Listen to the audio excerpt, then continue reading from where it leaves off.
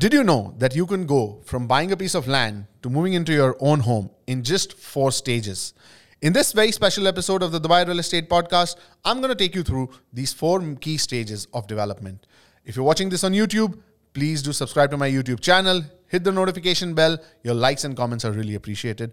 If you're listening to this on Apple Podcasts, please do give us a 5-star rating and review. This really helps us getting discovered. Spotify listeners, please follow. Now, without wasting any further time, let's cue the music.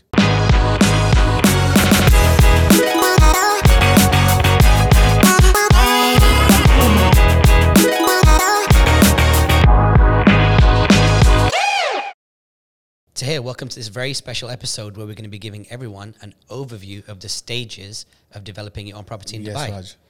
We're going to give an overview to our listeners and viewers on how actually you can, you go from stage 1 to stage 4. Okay, amazing. So for those of you watching on YouTube right now, the 4 stages are going to come up on the screen. And for those of you listening on an audio platform, let me read out the stages for you. Stage 1, identify and buy the land.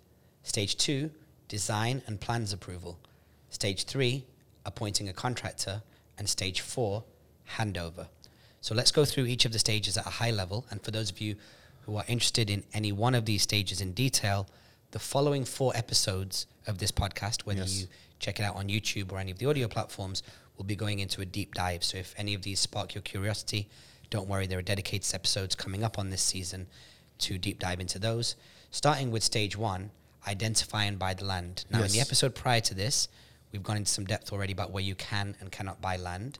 But when it comes to identifying and buying land, what should investors be thinking about and who is involved at the early stages? So look, Raj, step 1, when it comes to identifying land, first and foremost, you need to identify the purpose of buying land. Right? Why are you buying it? Is it to build your own home? Is it to build, a rental asset? Or is it to buy and sell? Right? I mean, build and sell. So these 3 things are there. Obviously, when it's the first thing, it's your own use.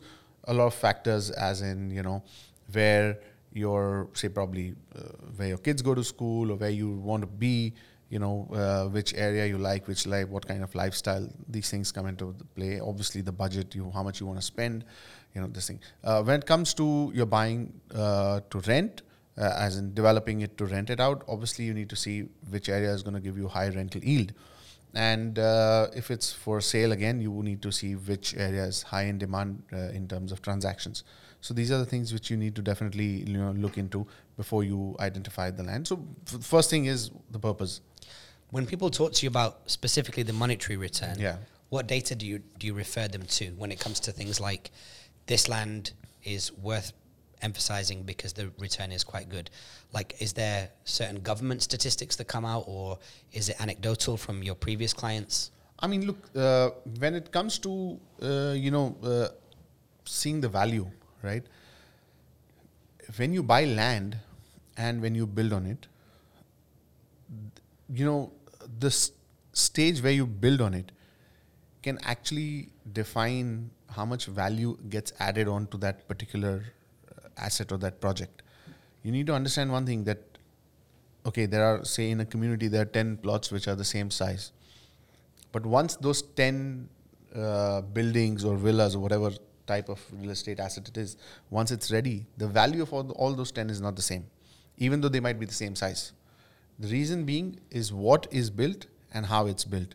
So this is something which people really need to take care of, that what exactly do they make over there, how they make it, how good it is, and that defines the value, because that is where your real value comes in. As when you do this development process, you go through this thing. You bought something, you built on it, and the net value is much higher. Okay, so let's look at the micro stages. Somebody sees a plot of land, they bring it to you, they say, I've seen this plot of land, or they say, bring me a plot of land, please, TAHIR. You suggest it to them, and then I guess there'll be some registration that needs to be done with the government. Yeah, look, obviously when you buy the land, the same way how you buy an apartment or a ready property or a villa, this thing, you need to pay 4% land department fees on the land cost when you're buying. So that is definitely which is payable, and you register the land in your name same way how you buy an apartment. The process of buying is same. All right, brilliant. And we'll get into that on the dedicated Yes. episode. Stage 2, designs and plans approval. So I'm assuming now that somebody needs to be appointed to design your property. Who are the different people that you need to enlist at this stage? So now what happens is, say, assuming you've already bought land, now you're going into stage 2. Stage 2, the first thing is obviously you need to get a design done, right?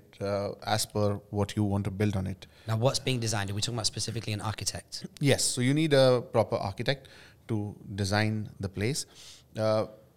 Many times people use 2 different architects, one to design and one to get approvals.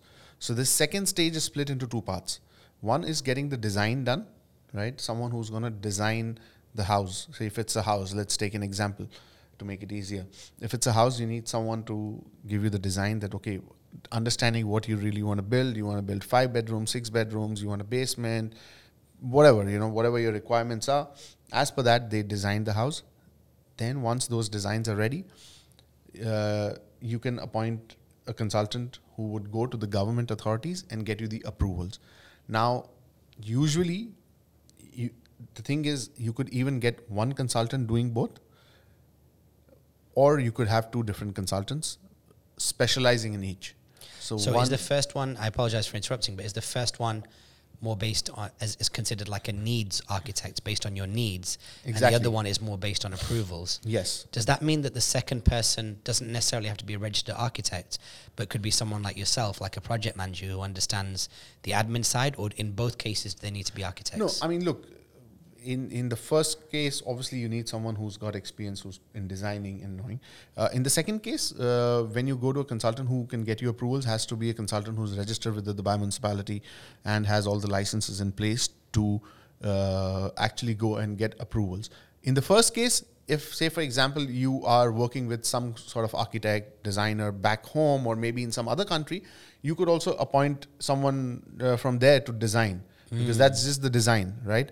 The approval is the second stage. So a lot of people also do that, especially if they want to create something really fancy, really something wow, something super prime. They want to get someone really renowned or they've worked with before.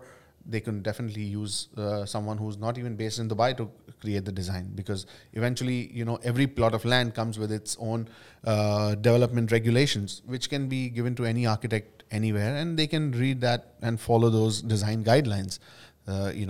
So that's also possible. Okay, good. So you've got your architect that's gathered your needs, put a property together that's desirable to you or to a future tenant. Yes. You've then got the person who then takes that to the government. They've got their legal qualifications. We head over now to stage 3, which is appointing a contractor. Yes. A contractor could also be known as a builder. Yeah, I mean, some people call it a builder. Some people, we in the region, we call them as contractors. So what happens is, once you've finished stage 2, you've done the design, you got the approvals in place, then obviously to commence work on site, you need a contractor who is a licensed contractor, again, with the Dubai municipality, because, contracting in the region works in such a way that, the people who are actually doing work, they have to follow certain norms, certain regulations, certain guidelines, and they need to have the licenses as per the Dubai municipality requirements. So depending on what you're building, there are certain contractors, because each contractor's license is also based on their strength. When I say their strength, that means certain contractors have been given a license only to build a G+1, that means a villa or any ground plus 1 structure. Certain contractors are qualified to build only up to 4 floors. And then there are certain contractors who are qualified for, G plus unlimited. That means they have the capacity and the resources to build a high rise as well. So the way the Dubai municipality and the government has done is that they've qualified these contractors based on what resources they have. So, depending on the number of laborers they have and all, they have these licenses. So you need to then figuring out, depending on what you are actually wanting to build, you appoint a contractor who is qualified enough to do the job. Okay, brilliant. So we're going to obviously go into much more depth on the dedicated episode, but just for anybody who's trying to get a high level overview at the moment, what's competition like amongst contractors? If you have approved designs and you take that out to the market and you let contractors bid, Is there a lot of contractors in the city? Is there a lot of competition and price elasticity? Look, there are a lot of contractors in the city. When it comes to appointing a contractor, what you need to be really certain about is you see what they've built before, especially the contractor. You need to see what has been delivered by the contractor. You need to see, how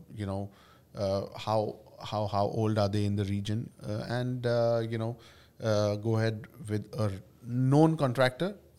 My one advice is, what happens is there's a lot of competition, and sometimes this does happen, that some contractors bid a much lower price just to get the job, right?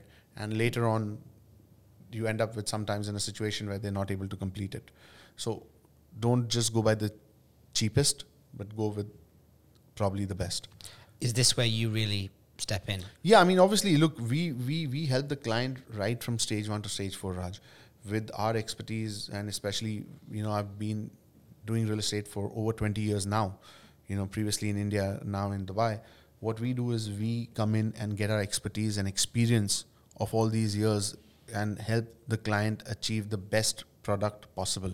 So when it comes to selecting the contractor, when it comes to selecting the designer, getting all the approvals, we stand by everywhere, because we know how each individual process works in detail.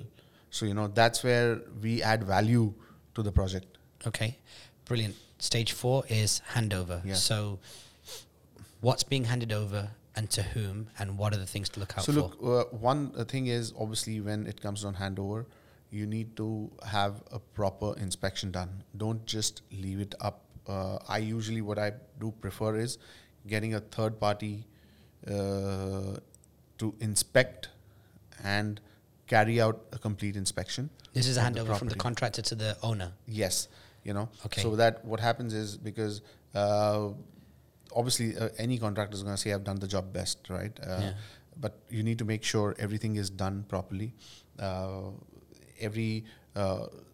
are also a lot of things which go in a house or a building which are covered by warranties. So you need to make sure that you know which warranty is covered by which manufacturer. That is, very essential, especially when if that asset is with you as a rental asset or your own home, because there are a lot of things. Like, for example, there could be the firefighting equipment, there are appliances, the air conditioning. So you need to make sure that you've taken a proper handover of the complete, suppliers, manufacturers, the warranties and all. Not only that, when you come on handover stage, one thing which you always need to retain is the complete set of drawings of what is built. We call them in our term as built drawings, which means what is constructed on site, the proper drawings of that, because in the future, maybe 2 years down the line, 5 years down the line, 10 years down the line, you want to do any modifications, these drawings are really helpful. So this is something which you should always make sure you have the complete set of drawings. Okay, well, we're definitely going to run some scenarios on that on the dedicated episode. So that's the first 4 stages. Again, that's stage 1, identify and build. Again, that's stage 1, identify and buy the land. Stage 2, design and plans approval. Stage 3, appointing a contractor.